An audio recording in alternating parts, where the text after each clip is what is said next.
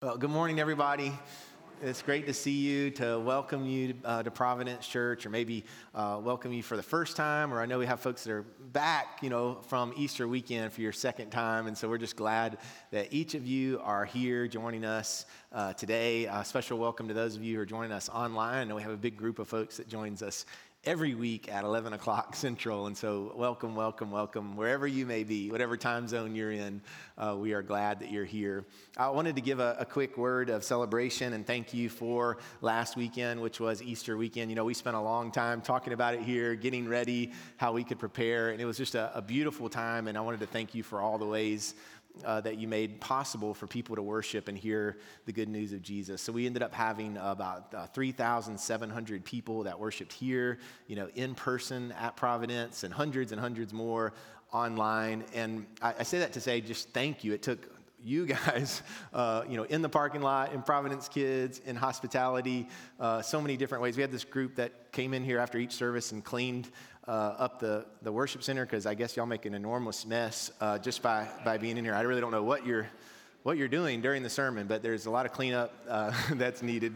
And so many people, things that you did, clearly inviting your neighbors to come. We're so excited to know that people through the worship services and through kids got to hear that Jesus is resurrected from the grave, and that it's the best story, the best part of the best story that could ever happen. We had almost 1,500 people come on Saturday, which is amazing. It's the most we've ever had, and that frees up room on Easter Sunday. So just a lot to celebrate, and I wanted to thank you for that. The way that you invest in this church in so many ways, I believe, is making a big difference. So thank you. Today we're starting a conversation on mental health, and I'm calling it a conversation, which may not be the best word, it's just me talking and y'all listening. That's my favorite kind of conversation to have.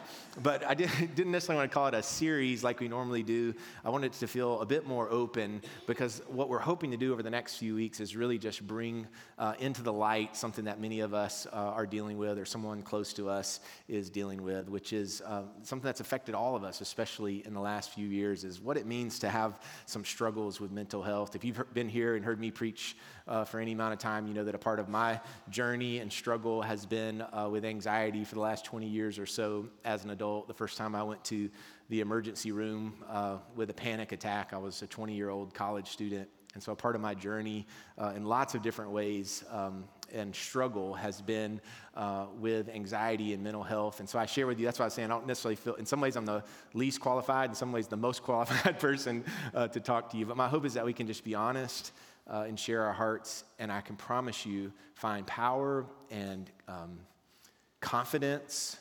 This isn't just a time where we say, oh, woe is me, we've got all these problems. No, actually, God has ways of freeing us and setting us on a different path. Jesus said one time that I have come into the world as a light, so that no one who believes in me should stay in darkness. Jesus said, I've come in the world as a light so that no one who believes in me should stay in darkness. So you might say, why are we talking about mental health in church? The first reason is there is power when things in darkness are brought into light.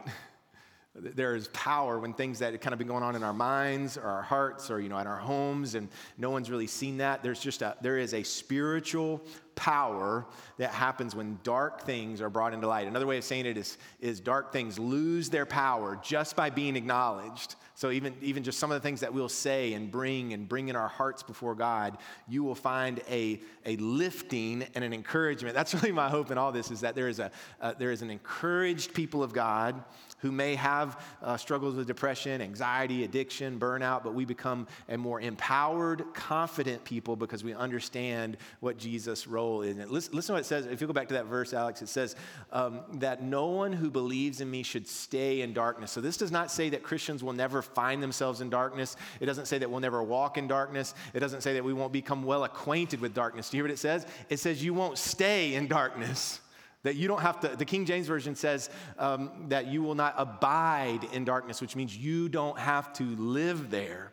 So you can some of us have set up camp there, right? We've got our Coleman stove, we're very comfortable, we've got our chair, So you might camp out in darkness. That happens. There's things we go through that are dark and difficult, some of the things that have come against us, but you will not stay there with Jesus. That is not going to be your home. You're not going to live in darkness. Another reason that we're going to talk about mental health is struggles with mental health are real.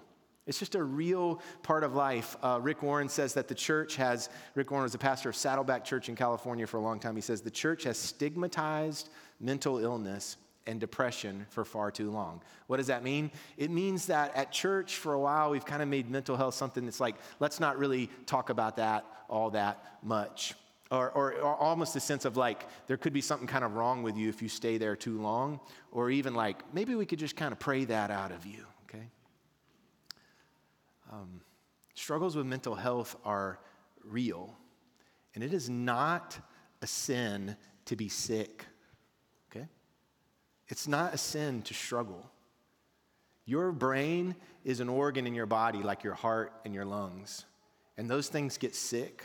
And they can get broken, and they can struggle. So depression and anxiety for the Christian are things that we face, and for the folks in this room, I know have spilled into our lives in all kinds of ways. And if it's not you, chances are someone that you are close to has struggled with this. And that's why even today, some of the things we'll talk about, I'm going to invite you at certain times just to like hold your kids in your hands, right? Hold your child. Hold your mom or dad who's lonely or who's depressed that you're caring for. We're gonna hold them and bring them into the light spiritually. I believe this stuff is real, biologically, socially, all that. But what we have a few moments to do this morning is talk about what's going on spiritually and where is God when we talk about these things.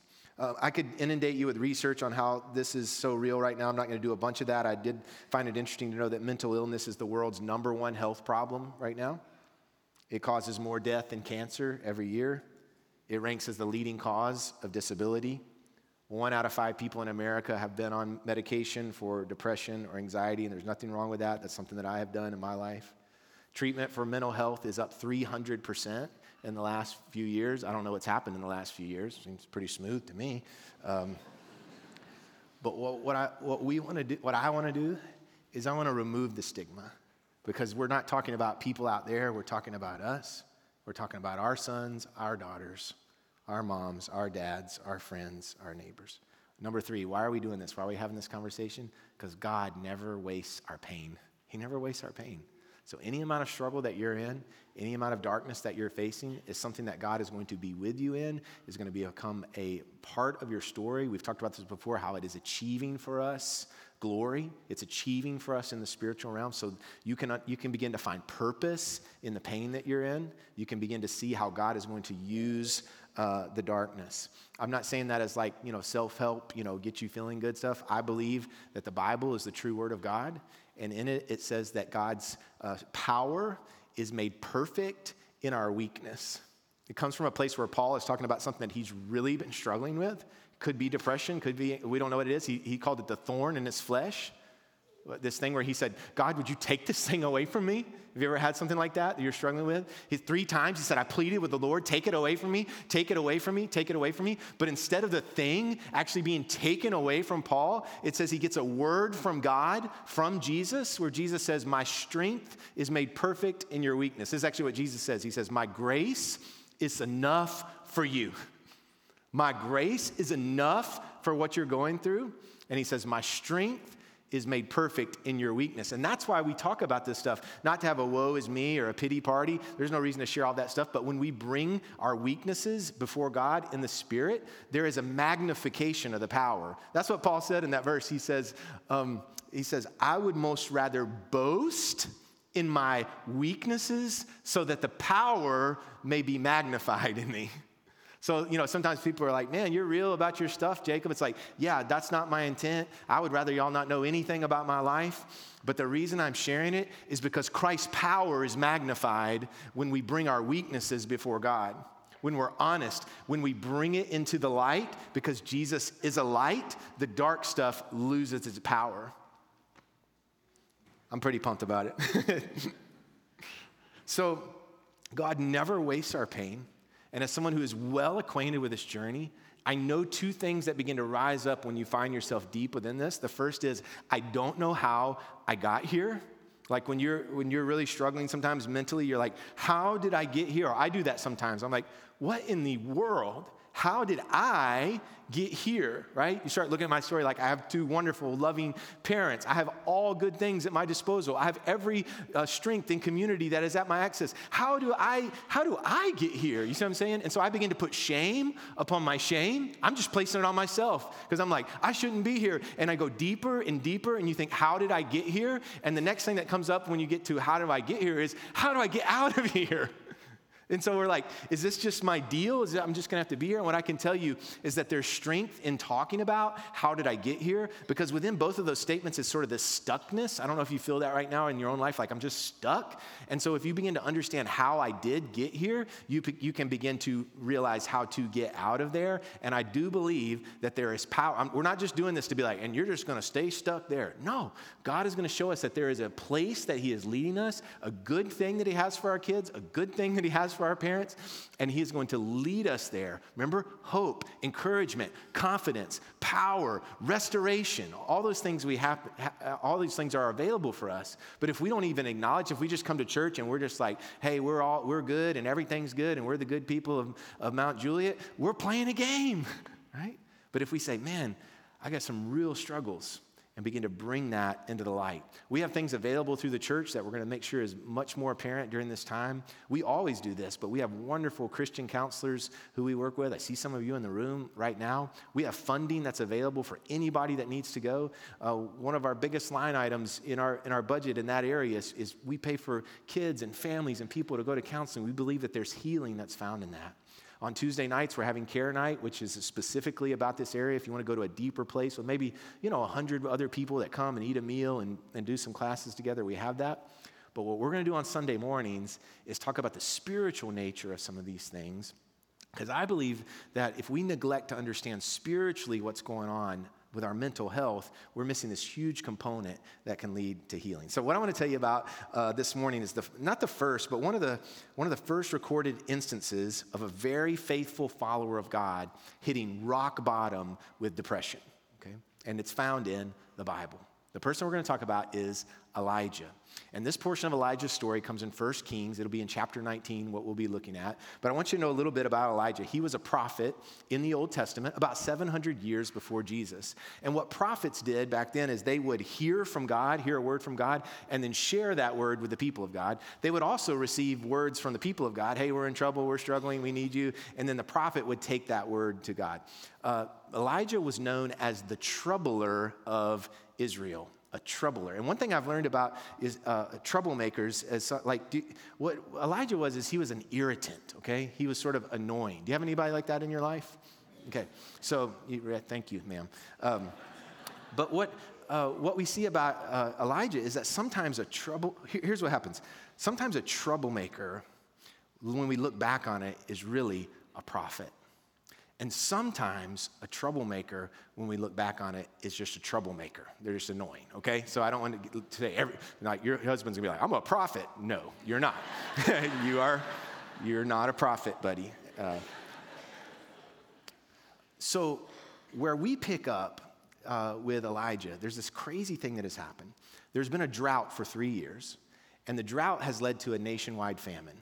And so the nation, the people of Israel, it's just a big mess. They're sick, they're tired, they don't have what they need. And in the midst of that, there's created this showdown on the top of a mountain to prove who is the real God. And the showdown takes place between Elijah, one prophet, and get this, 850 other prophets of the other gods, the idols of that nation, Baal, Asherah, some of these idols. So it's Elijah 1 versus 850. And the showdown is whose God can bring fire from the sky. That's a pretty cool showdown. Well, that's not our story for today, so I can't give you the whole thing. But what you need to know is Elijah's God brings fire, and the 850 other prophets look foolish. In other words, Elijah's God comes through, and all the other gods don't. So Elijah's then standing before the king. His name is Ahab. Standing before King Ahab. And remember, there hasn't been rain in 3 years. But he's just proved that his God is the one who can do anything. And so Elijah says, I hear the sound of raindrops. Which is a crazy thing to say. It hasn't rained in 3 years, and there's not a cloud in the sky. What is Elijah doing? He's setting up another moment for God to come through. And so Elijah gets down and starts praying. He does this like sevenfold prayer. He's praying, he's praying, he's praying. There's no cloud. And then all of a sudden, the sky breaks open with rain. And what Elijah has set up is that there will be no way that the people of that nation will be able to think that their restoration and redemption from this famine and drought had anything to do except with the God who Elijah could call upon. It's a great moment. And so Elijah's like looking so great, but there's this other character in the story, and her name is Jezebel. She is the wife of Ahab. Like, nobody names their kid Jezebel anymore, I don't think. I'm looking at, so you're like, my mom's name is Jezebel. I'm sorry. We'll talk later. It's not important. But like, her name is Jezebel, and she is known as not a good character in the story because she worships the God of those 850 prophets. And when this one dude makes a fool out of her gods, she takes it personally. It makes a fool out of her. And Queen Jezebel issues a royal edict that Elijah must be killed within the next 24 hours. And Elijah, who has just shown that his God can do anything, runs and runs away. So the prophet who prayed and prayed and prayed and prayed is now running. Let me read it to you from 1 Kings. It says, Elijah was afraid and ran for his life. When he came to Beersheba in Judah, he left his servant there while he himself went a day's journey into the wilderness. So the distance from Carmel to Beersheba is about 100 miles. So he's run like 4 back-to-back marathons. He comes to this place. It's interesting. He tells his buddy, his servant who's been with him right next to his side, you stay here. And he goes into the wilderness further by himself.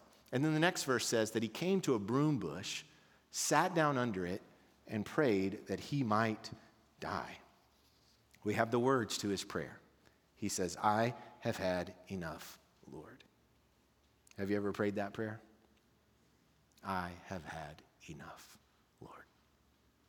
Take my life. I am no better than my ancestors. And then he lay down under the bush and fell asleep. Courageous Elijah, who stood before the 850 prophets of Baal and called down the fire of God. Elijah, who said, listen to the sound of raindrops when there wasn't a cloud in the sky.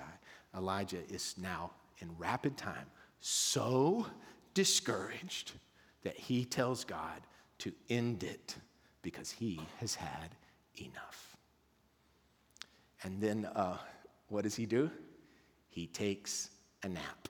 And that, my friends, is my proof that Elijah was depressed. I am taking a nap. Some of you know what I'm talking about. He's like, I'm just going to go to that place. The only way I know to shut it down, the only way I know to get all that stuff out there is just to get in bed and go to sleep. But he's not in bed. He's out in the wilderness with his head on a rock underneath a broom bush. And Elijah prays to die. Now, this isn't, we don't think necessarily a suicidal prayer, although, of course, depression and discouragement can lead to that place of darkness. What Elijah is instead doing is he's kind of pulling away all of the things that were life to him and saying, I am done, God. And it says he lay down under the bush and fell asleep. And all at once an angel touched him and said, get up and eat. He looked around, and there by his head was some bread baked over hot coals and a jar of water. He ate and drank and then lay down again. You heard right. God wakes Elijah up, gives him some fresh baked bread and some water. It's like, what do you need when you're depressed? Just a snack, right? And then Elijah says, I'm going to do some more napping. He goes back to sleep. It says the angel of the Lord came back and touched him a second time and said, get up and eat, for the journey is too much for you. Sometimes when we say we've had enough, God agrees. He says, you're right. This is too much for you. And he lets us rest. And he gives us some bread and drink. And I love this. It says, this is kind of weird, right? But it says an angel actually touched him in the wilderness. So what I want you to begin to see is that some spiritual things can be happening even when we're in a dark place. That God is intervening with some of God's most creative, spiritual ways. An angel coming and, touching his shoulder and saying, hey, I baked bread. And I'm going to have to tell Rachel that. Just like, bake some bread for me, baby, next time I'm feeling down. Maybe not. So how did Elijah go from being this confident troubler of Israel, exposing false gods and bringing fire down from heaven, into this guy who's alone in the desert praying to die? I think I know. It says, when God was being glorified through Elijah, his enemy issues a death warrant. So pay attention in the spiritual realm. That while God is doing something in his life, there is an enemy who's saying, I want to take this person out. Darkness comes after Elijah, even though things were probably the best they'd ever been in his career. You see what I'm saying? Elijah could say, why do I even feel this way? Why am I going through this? I got all this good stuff happening. But there was someone out there who was trying to come against him. The enemy, our enemy, does not like a man who prays and prays and prays and prays. And our enemy does not like a man who's picturing rain clouds when there's a drought.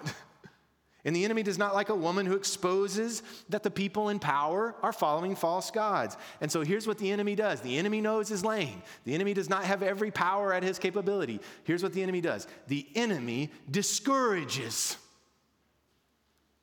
So the enemy can't do everything. There is no way that the enemy could ever beat God in a fire from the sky contest. The enemy will never win in the supernatural. But the thing that the enemy will do to a mom or a dad or a husband or a wife or a son or a daughter or a president or a king is discourage and get the faithful ones in darkness. You see, there are so many things that the enemy has no power over you. There are so many things that the enemy cannot do in your life. There's actually so many things within the spiritual battle. The war has actually already been won. But the enemy has a tactic, and it is to discourage your heart. It is to discourage your son. It is to discourage you, faithful family of God. It is to discourage you, prophet. It is to lay you low in darkness. Not where your life is taken, but where you will begin to pull away all the things that are life to you so that your prayer is, I've had enough, just take me out. So what does Elijah do when he's discouraged? First, he starts running, like a lot. He has a lot of movement. Think about your life. Things are going on. You're not feeling so hot. Darkness is coming in. But what do? Keep moving. Elijah does 4 back-to-back marathons. That's some serious moving. And then when he gets 100 miles away, he tells the one person who stuck by his side, there was this dude who just stuck with Elijah.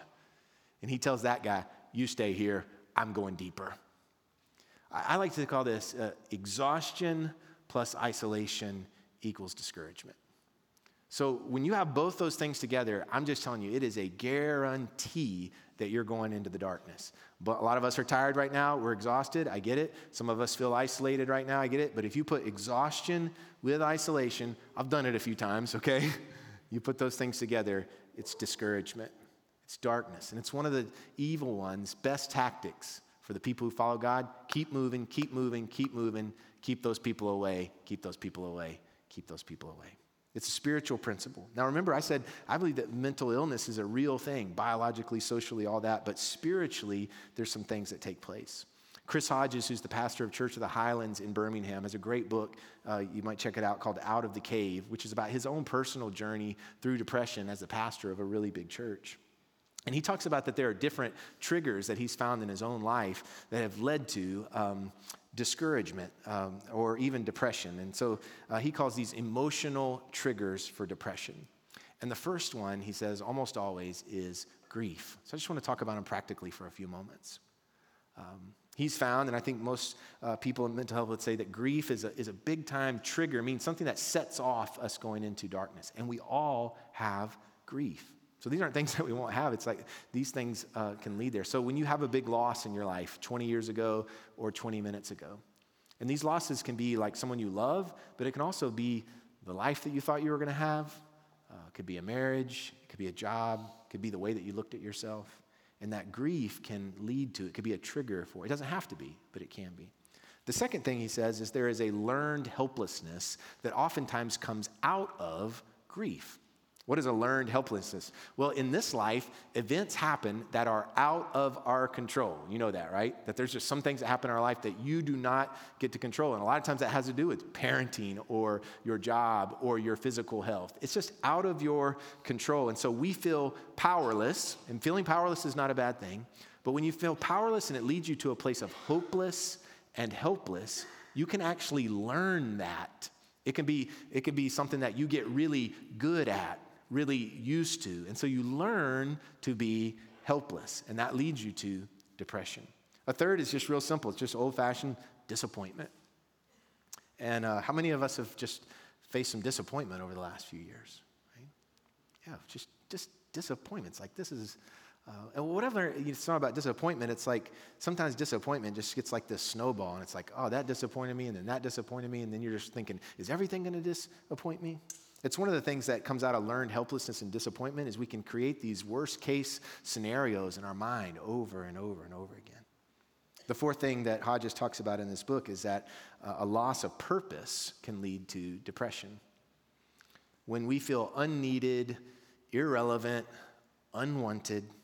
And from my personal experience as a pastor, I've learned that loss of purpose raises its head usually when there's been a big transition in life. Like the kids have moved out, so you had this purpose, and now it feels like a loss of purpose. Or maybe you've gone through a divorce. You had so many things that were together that gave purpose, and now it feels like you don't.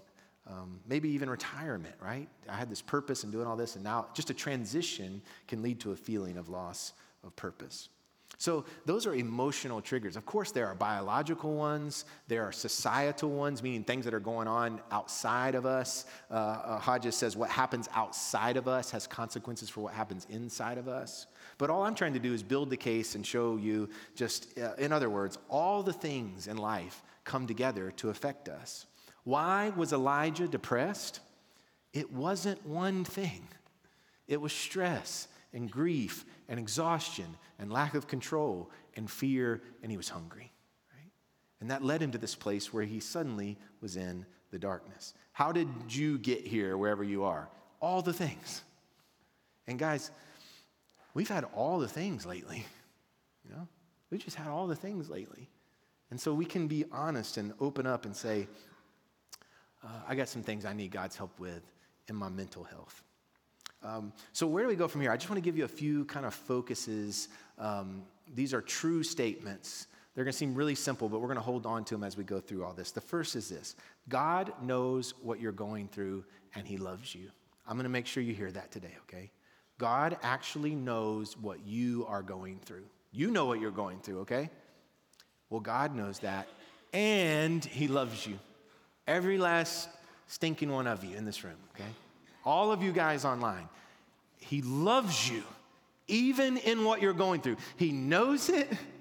He knows it inside and out, and he loves you. You have to have these truths to gain the confidence, the encouragement, the power to get through it, okay? He knows you, and he loves you. The second is this: God knows your thoughts, and he promises to renew your mind. God knows what we're thinking. And he promises to renew your mind. He knows what you're thinking, in the middle of the night when you wake up. And this renewal is God's intention. God's saying, I have something for you to make you new in your mind. There's a verse we'll look at later, not today, that says that we are to take captive these thoughts and make them obedient to Christ. And I've been thinking about that in my own life, like some of these things I've been thinking. I've tried it this week. I've had some thoughts that have come to mind, and I said, I'm going to put you in jail, right? Take the thought captive. I'm taking this thought, I'm putting you in jail, and you now have to be obedient to Christ, to what Christ says. I did it last night, I'll tell you, because I have felt totally unqualified for talking about this. Like, how is the guy who has this struggle be the one that gets to talk about this? And so last night, I put it in jail. I said, that thought, I'm putting you in jail, and you're going to have to be obedient to Christ, because I believe Christ has called me to be a preacher. And I believe Christ has called me to preach the truth. It doesn't mean that I have to have it all figured out. It doesn't mean that I have to have it down pat before I come before people that love me. I'm going to bring it into the light. I'm going to let there be power there. You're in jail. You're captive to Christ. I'm just learning and trying it. That sounds weird. I'll work on that for next week, okay? The third thing is God knows your weaknesses and promises to give you strength. Remember, we said that God's strength is made perfect in our weakness. So we bring those things before him. My favorite line in Chris Hodges' book, he says, Jesus in you is stronger than the depression, anxiety, and fear in you. So whatever's going on, you know your darkness, I'm just telling you, Jesus is stronger. He's stronger than that in you. And we have this thing here at Providence that we say, I believe it to the deepest part of my heart. And that is, we believe in the healing power of Jesus Christ.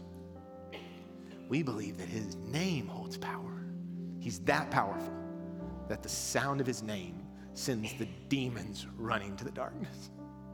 It's amazing to think about that we have access to a power in the spiritual realm, in the spiritual battle, just like Elijah did, that we can speak it and there can be power. And so that's what we're going to do just as we wrap this sermon up this morning is Shelby's just going to sing some words over you, the name of Jesus, okay? And I just want you to receive the name in whatever you're going through. I would encourage you, if you have a son or daughter that you're praying for who has mental health stuff going on, maybe just hold your hands out and just picture that. I'm holding them in my hands, God, before you. And let Jesus do some work. Let the spiritual world work.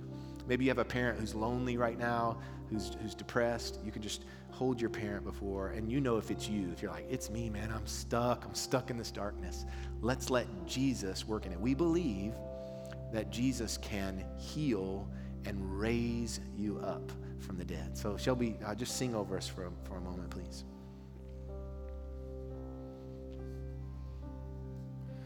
I just want to speak the name of Jesus over every heart and every mind,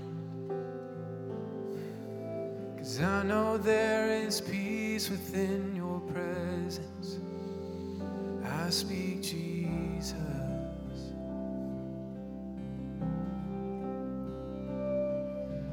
I just want to speak the name of Jesus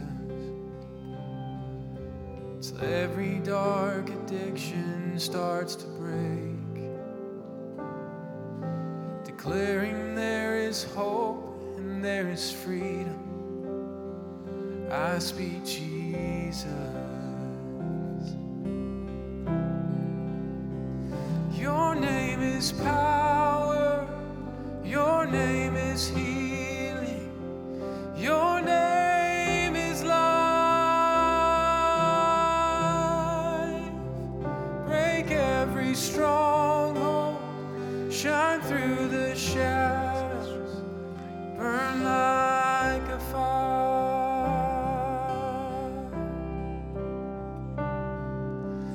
And I just want to speak the name of Jesus over fear and all anxiety, to every soul held captive by depression. I speak Jesus, 'cause your name is power, your name is healing, your name is life. Break every stronghold, shine through the shadows, burn like a fire.